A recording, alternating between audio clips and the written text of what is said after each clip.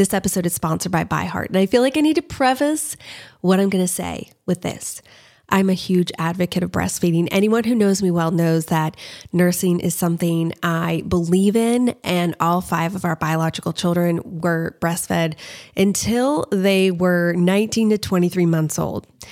However, we also have fostered and adopted, and I've been so grateful for formula companies in those situations. I'm also grateful for formula companies because our last 2 biological children, I really struggled with my supply and did all the things, spent so much time and effort, and just was never able to produce enough for them to be able to gain weight and not be hungry. And so I was so grateful for companies like ByHeart.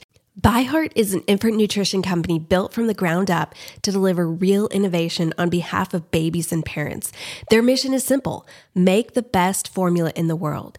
Using the latest in breast milk science, ByHeart created a clinically proven, easy-to-digest infant formula that's made with organic, grass-fed whole milk, certified clean ingredients, and features a patented protein blend that gets closest to breast milk. They're made with certified clean ingredients. It has no soy, corn syrup, GMOs, or palm oil. Curious about ByHeart? Redeem your welcome offer at byheart.com/podcast with code CRYSTAL for a limited time. Additional terms and conditions apply. So go to byheart.com/podcast and use CRYSTAL to get your welcome offer.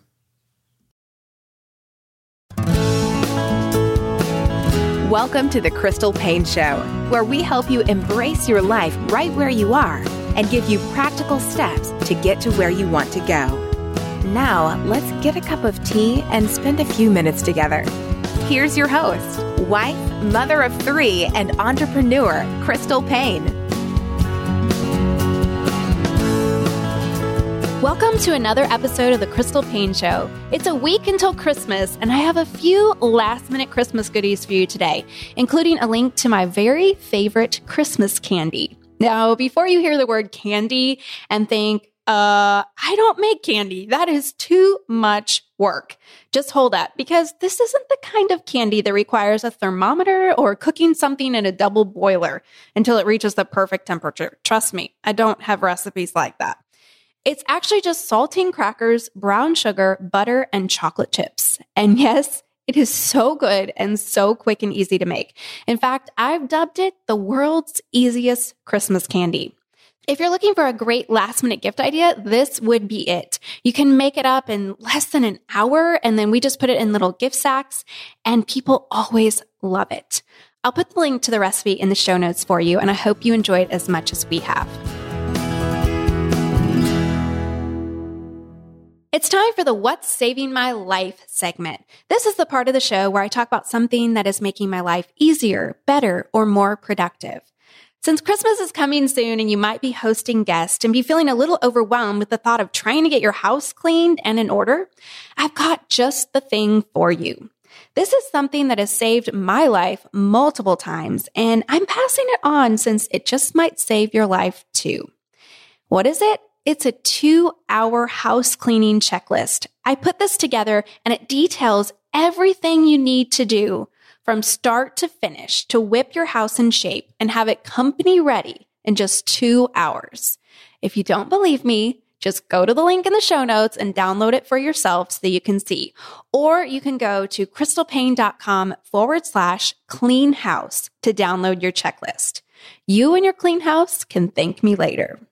Instead of our usual book pick of the week, I'm going to give you one more fun Christmas idea that our family does each year during the week of Christmas. It actually started out as sort of a fluke thing because we hadn't had a chance to buy stocking stuffers earlier in the month, and it was the week of Christmas and we wanted to get stocking stuffers. So I had this idea, let's just all go to Dollar Tree and we'll buy stocking stuffers all together as a family. Well, this tradition stuck, and it has become one of our favorite things every single year. Here's how it works for us. Usually, the day that we're going to celebrate Christmas as a family, we all go to Dollar Tree together. Now, you're going to want to make sure this is not on Christmas Day because I believe that Dollar Tree is not open on Christmas Day. I think they're open on Christmas Eve. They just have shorter hours. So everyone gets $6 because there's 5 people in our family, and they get $1 per member of our family, plus that gives them enough money for tax, and they get to buy something for themselves as well, because my kids think it's so cool to get to buy their own stocking stuffer. We all go into the store and we have fun sneaking around the store, trying to find great items that everyone is going to love, that no one else would think to get, and seeing if we can keep our shopping cart or shopping basket hidden so that no one else sees what we got. We try to come up with the most original and unique ideas, and it's always so much fun. The evening where we all open up our stocking stuffers together is always full of laughs and memories and teasing each other, and it's just fun. And yes, usually someone gets more than one of the same thing, but that makes it just more fun. I love that this is something that we can all do together as a family, but also it's less expensive than if we were to go to a traditional store and buy stocking stuffers. Dollar Tree actually has some really great stocking stuffers. I put together a list last year with all of my favorite stocking stuffers from Dollar Tree. There are actually 25. I took pictures of each of them.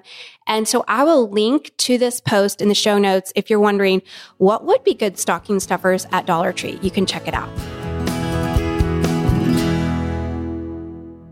This episode is sponsored by Twigby, a company that offers amazing deals on phone plans. If you're looking for a great deal on a phone or you want to lower your cell phone bill, you'll definitely want to check them out. There are many reasons why I recommend Twigby. I just wanted to go over a few in this episode. There's not a contract and there are no activation or termination fees. Unlike traditional cell phone companies, Twigby gives you the ability to create your own custom prepaid plan without a contract or unnecessary activation fee. It's affordable. Their basic phone plans start as low as $9 per month. They have a variety of plans, including those that offer unlimited texting and the option to include data. Also, it's flexible. They offer plan flexibility with the ability to change plans or phones at any time for free. It's super easy to get started. You don't have to mess with going to the store and picking out a phone plan. You just go to their site, pick your phone plan, and either switch your current phone over or get a new phone, and they get it all set up for you. They offer a variety of phones to choose from. You can choose a phone as basic as a flip phone, or you can get something as fancy as an iPhone 7. And coverage is good. We got to try out the Twigby phone service for 2 months and were very impressed with how great the coverage was. We never had one time that we had any issues with the coverage. Twigby customers use not one, but 2 of the nation's largest networks so that you will always have great coverage. If you want to save money on your cell phone bill, just head over to twigby.net/crystal. That's twigby.net/crystal to find out how much you could save. Plus, when you go through that link, you'll save an additional 25% off their great prices for the first 6 months. So visit twigby.net/crystal to find out more and save. And a big thank you to Twigby for sponsoring today's episode. Welcome to the Jesse Payne Show. Oh, wait. This is the wrong podcast. Are you starting a podcast? I guess I am. I actually have taken over Crystal's podcast today because we are going to flip things around a little bit. So the last time I was on the podcast, we have kind of slowly shared about our life and the first few years of when we were married and going through law school. And this goes back to episodes 1, 5, and 9, if you want to go back and listen to those to get caught up. But we're going to take where we left off and talk some about Crystal's experiences, especially through our law school experience, as well as starting some of our first home businesses. So let's jump right in. And I think at the point where we stopped, Catherine had not yet been born, correct? Yes, we were just sharing about, I think I shared about our pregnancy test and how we were super surprised with that because I thought I just had the stomach flu for 7 days or something. Oh, and yes. This is when you were being quite, what's the word I'm thinking of? We don't need of? to talk about that again. My hormonal irritability. So how was that for you? How did you feel when that pregnancy test came back positive? we were in the midst of law school. There was a lot of things going on, and it's just one more thing on our plate. I was super excited. And yet at the same time, it was overwhelming because this was something we wanted so desperately. But at the same time, I realized I was so sick. And I guess I hadn't calculated in, I'm going to be horribly sick. And for 3 months, I'm barely going to get out of bed because I'm so sick. And what are we going to do to pay our bills? Because I was working as a nanny for You had 3 families you were working for. Yes, and I was making good money for a part-time job, and that was really helping to pay our bills. And so knowing there's no way I can keep working because I am so sick. And that was scary to me. And then it was also the thing of, well, I want to be a stay-at-home mom. So what on earth am I going to do? Because I have 8 months now to figure this out because I'm going to be a stay-at-home mom. And actually, I already was a stay-at-home mom because I had to quit my jobs. You had to quit your jobs. I was working part-time at the time, going to law school full-time. So I had those stressors on my plate. And how did you end up filling that gap as far as income for us at the time? I would lay in my bed and I would just research everything that I could about making money online. And there were all these Yahoo groups back then. That was before Facebook and Facebook groups and any social media. So I would get on these Yahoo groups and What kind of Yahoo groups were they? Were they startup businesses? What kind of Yahoo groups were they? Entrepreneurial, different Christian entrepreneurial ones, and then just entrepreneurial ones. And really, I was looking for people who were successfully making money from home. And then I would try to build a relationship with them and I would ask them questions. What's working for you? I would ask questions on these Yahoo groups and just really learn and build relationships. And so from there, I learned about affiliate marketing, which I had never really heard that term before. And I started trying a lot of stuff online. That was when I tried surveys. I tried. Oh, yeah. We did a lot of those surveys and earned pennies every time we'd get on. And yes, it ended up piling up. Yes, it did. The things where you could click on the link and you would earn 3 pennies or whatever. So we did a lot of things like that. But then I also tried to start my own business because that was really a dream of mine to have my own business. And so I had researched a lot. And one of the things that I thought would be a good idea, notice the thought would be a good idea because I didn't know any better, was to provide custom made wedding gowns. So a lot of this came from because whenever I got married and a lot of my friends got married and we came from a culture, the homeschool conservative culture where you would want to dress really modestly on your wedding day. And there really weren't places that were offering wedding gowns that had sleeves and a modest neckline and all that. And so I thought this would be something that I could do. There weren't businesses out there that were really offering this and custom made wedding gowns. So I had a friend who is really good at sewing and we started talking about it. And so I set up this business called Covenant Wedding Source. And that was the only time that we invested our actual money. We took money out of savings. I think it was $2,000, if I'm remembering correctly. Pretty sure it's $2,000. Yeah, I think it was $2,000 because we bought the computer. We invested in, we paid a friend to do the web design for us and the other things that we had to pay for to get this business off the ground. And so we invested the $2,000, started this business. I had no clue what I was doing. And I kind of just thought, well, if I have a nice web design and I have a business idea that I think is something people are interested in, then it's going to take off. And so we set it up and then it was crickets. Yep. But so you were acting like a middleman basically to coordinate people that were wanting to get married. They would contact you. You would set them up with a supplier that would actually sew the dress or would make the different wedding accessories. Hypothetically, you have to have people that actually contact you. But yes. We had a few. We did. I think I did, if I'm remembering correctly, maybe 7 or 8 weddings that we did the dresses for. But I learned a lot the hard way because weddings are really hard. Doing them long distance is very hard. And I wanted to keep my prices really low. So then my overhead costs, by the time that I got finished, I was barely making anything. And then there would be mistakes sometimes or people would be upset. So then I would have to fix it for them. Mm-hmm. And at the end of the day, we were netting very, very little from it. Right. But I was learning so much through it because as I was building this business and talking to all these people in these Yahoo groups, I discovered, oh, I should try this and I should try that. And so I started adding new things to that site. We started adding products and books, and I started writing my own books and ebooks. They were more like booklets, but producing my own things and realizing, oh, I could actually make some money off of this, and slowly building an email list. And one of the things that was really successful for me was writing guest post or guest articles for other sites. And so I would do that. And then in my bio on that article, I would link over to my site.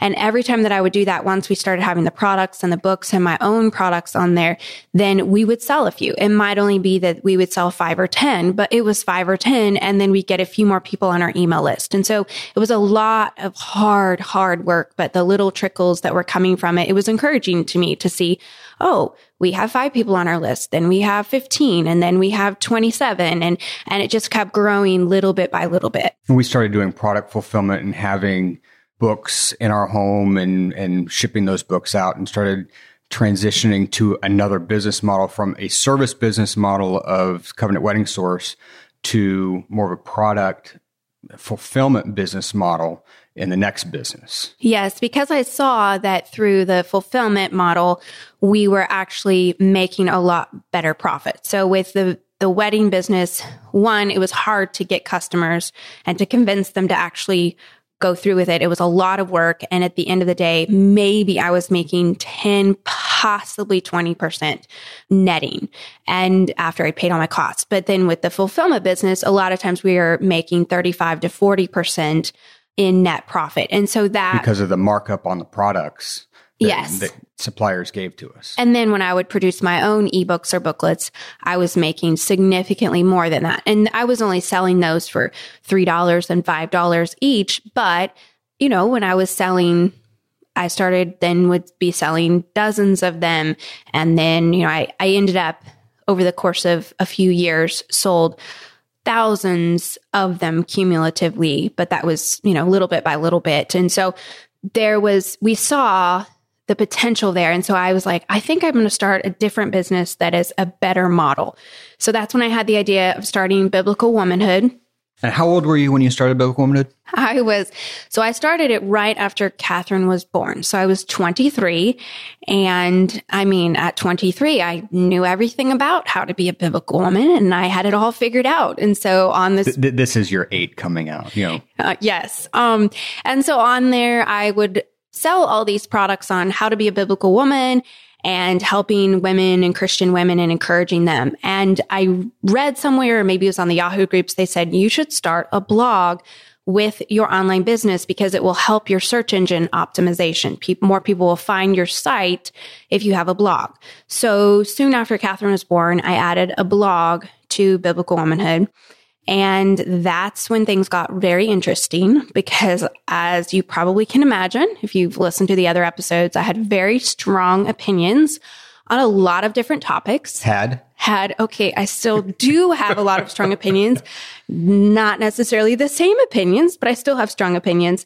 So I started sharing those on this blog. It gave me an outlet to talk about topics that I was really passionate about. And so I would write on why women should never work outside the home, why you should always homeschool your kids, why public school is sin, why girls should never go to college, why you should never listen to music except for hymns and classical music, why you should dress modestly because I only wore long skirts and dresses, and so many, many, many other hot button topics, including political topics and topics like feminism and other things that you can imagine they ruffled a lot of feathers. But this wasn't the first, foray that you had into writing on these kind of subjects and giving out to people. Because when you were growing up, before we even got married, you had a newsletter that you would send out that was kind of almost a foundation for starting Biblical Womanhood. It was encouraging Christian young women, but I had 200 people on my actual mailed newsletter list. This was before email. They were all Christian homeschoolers. Right. So now I'm writing to the internet.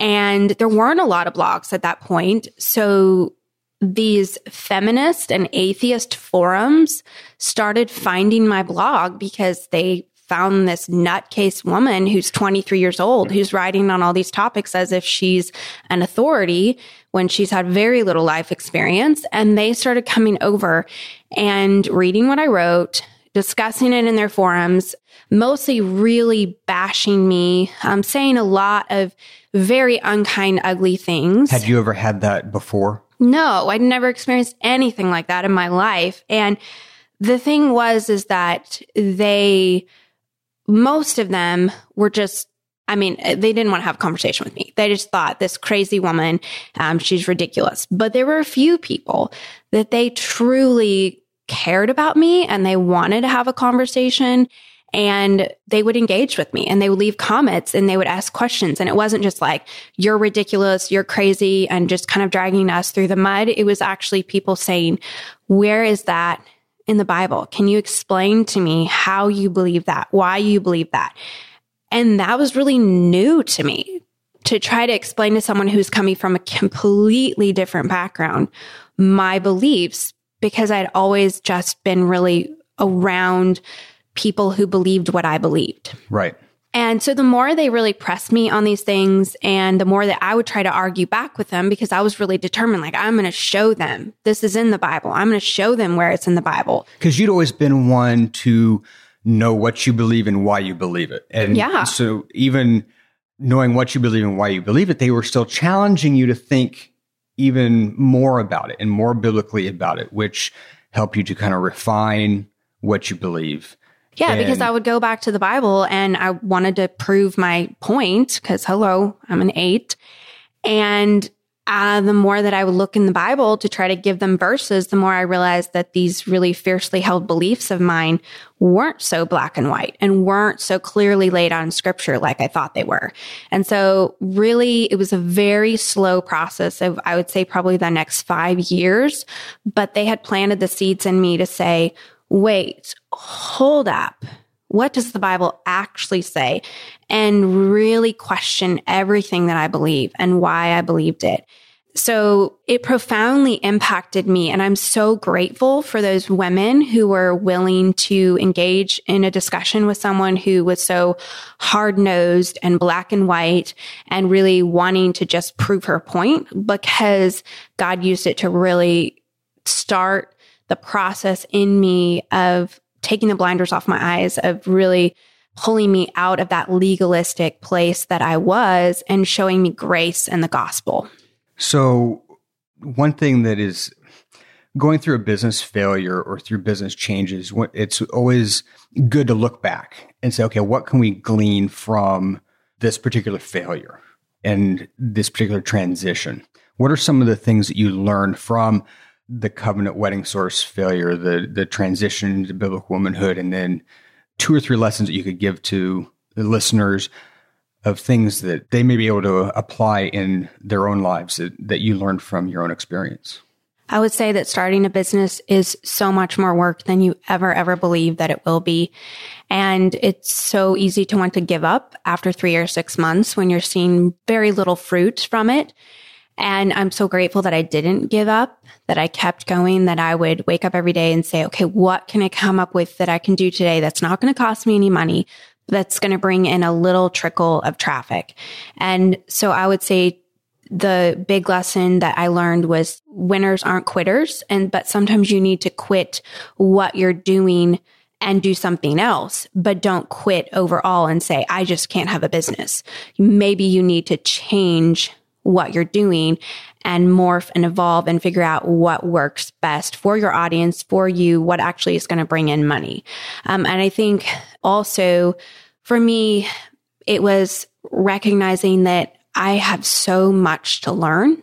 And I think for me, I look back on those days and there's I've struggled with shame over just the things that I wrote, the things that I put out online, that I would be so annoyed with myself if I read those posts now, because I was so black and white and so harsh. And I know I offended a lot of people. And there's a lot of things for me where I feel really badly, and I've gone back and asked forgiveness from people who I know that I've personally offended. But if anyone is listening to this podcast who read those posts and was offended with me, I'd like to humbly ask your forgiveness, because I'm really sorry. But at the same time, I learned so much, and I look back and I say, if I hadn't put all that out there, if I hadn't been so hard-nosed and black and white, and hadn't had people who completely disagreed with me come and ask me questions and really graciously engage with me, I never would have started questioning my beliefs. And I try to remember that to this day. If someone comes in, they leave a really harsh comment, to think of, I want to be gracious to this person. I want to be kind to this person.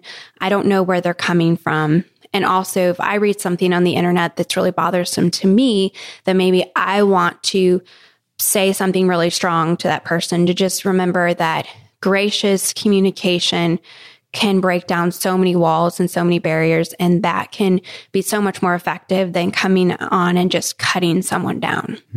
That's very powerful. Thank you for sharing that. Anytime that we go through difficulties and failures, or what we may think of as a failure, it's actually, you can pull a success out of that, and lessons to be learned. And after this period of having the businesses and Catherine being born, we went through some other what looked like as failures in our personal lives, but later on through the years have really been successes that we've been able to pull gold nuggets from. And really laid the foundation for where we are today, even though at the time, as we'll share in upcoming podcasts, felt like the end of the world. And it felt like everything was falling apart, and everything we'd worked so hard for was just crashing down and shattering. And yet I look back and I see, we would never have this podcast. We would never be running Money Saving Mom. You would never be home.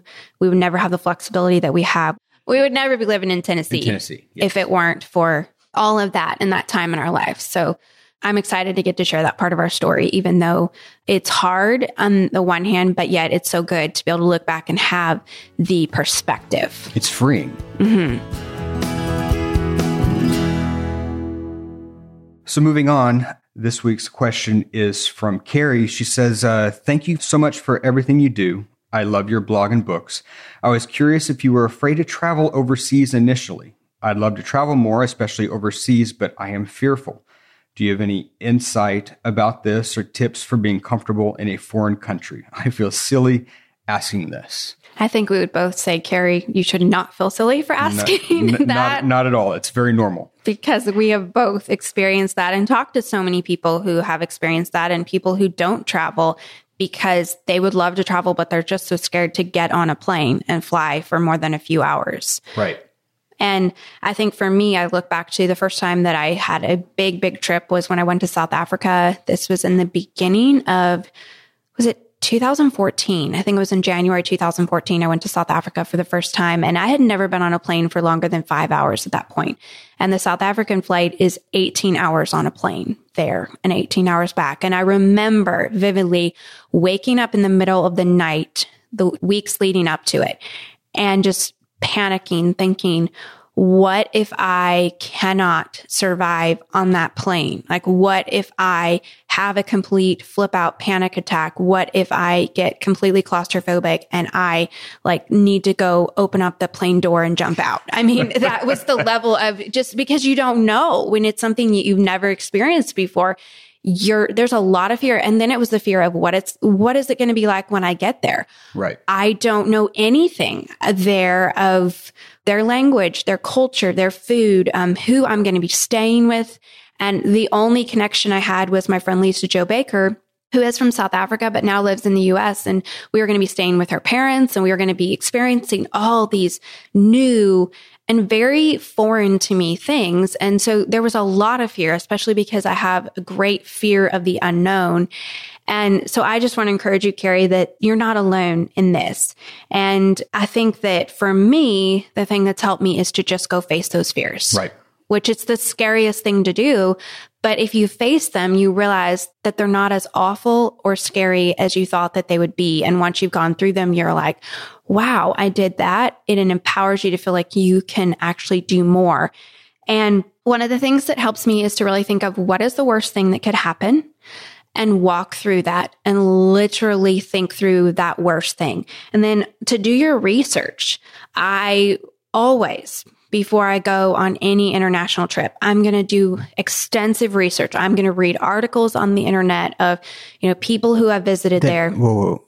That's more like a 5. I know. It's the Enneagram 5 and my husband rubbing off on me. I should not even admit to you that I do this, but I look up the hotel where I'm staying or the hotels if we're staying in a hotel, and I will look at, what are their bathrooms like? What is the hotel like? I mean, I'm obsessive about this because for me, that fear of the unknown, I know that the more unknowns I can take away, the less fear there will be. I'll look at the area that I'm going to be at. You can look on Google Earth and you can see the area that you'll be in. Talk to every person who's ever visited, look at what is the flight going to be like. I always look up, this is going to sound obsessive again, but I will look up the flight number and see, is there someone who's done a YouTube video on that actual flight? And because it will be really helpful. I mean, when I flew I've done the same thing, but it wasn't looking up that. It was looking up air incidents. Yeah, no, don't look that up. But when I flew Air India, because I didn't know what it was going to be like, I mean, I wanted to see, what does the inside of the plane look like? How awful is this going to be? And yeah, it was pretty bad, but it helped prepare me. So preparing yourself kind of for the worst, but then also taking away the unknowns as much as possible has been really helpful for me. Yeah. Well, and I would agree with what you're saying and facing your fears, because when I went to South Africa the first time, that was not the first international trip. First international trip was down to the Dominican, but that was only 3 or 4 hours. It wasn't very long, but the first time that I went to South Africa, it was a nonstop flight from Atlanta down to Johannesburg that was like 16, 17 hours long. And I was thinking, well, we're flying like the second to third at the time, longest international flight nonstop.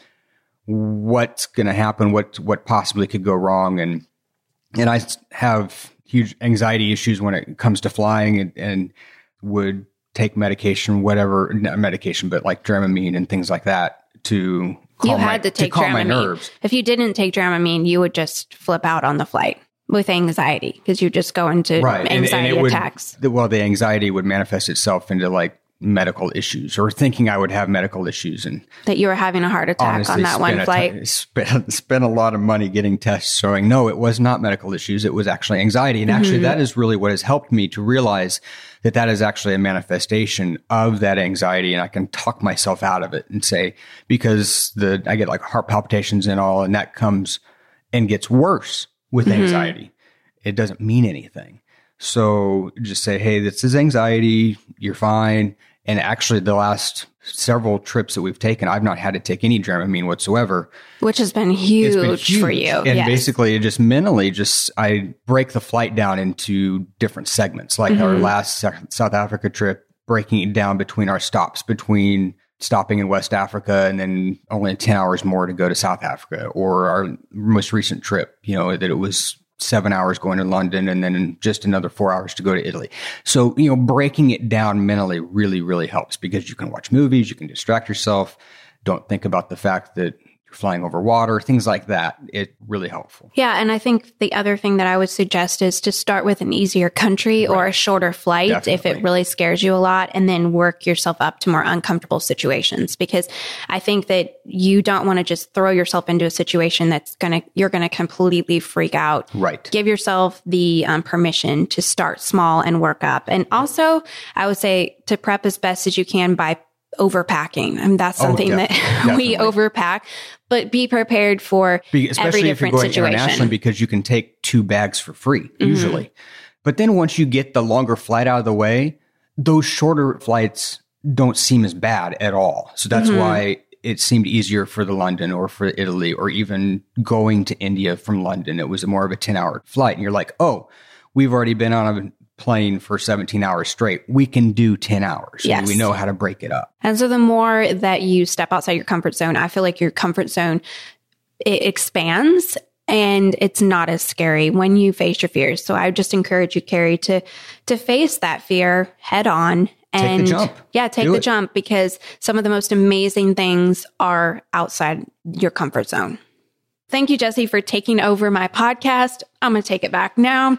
And by the way, there will be no new episode next week because of Christmas, but I can't wait for 2019 and all the great episodes that we have planned. So have a wonderful holiday break, and I'll see you back with a new episode at the beginning of January.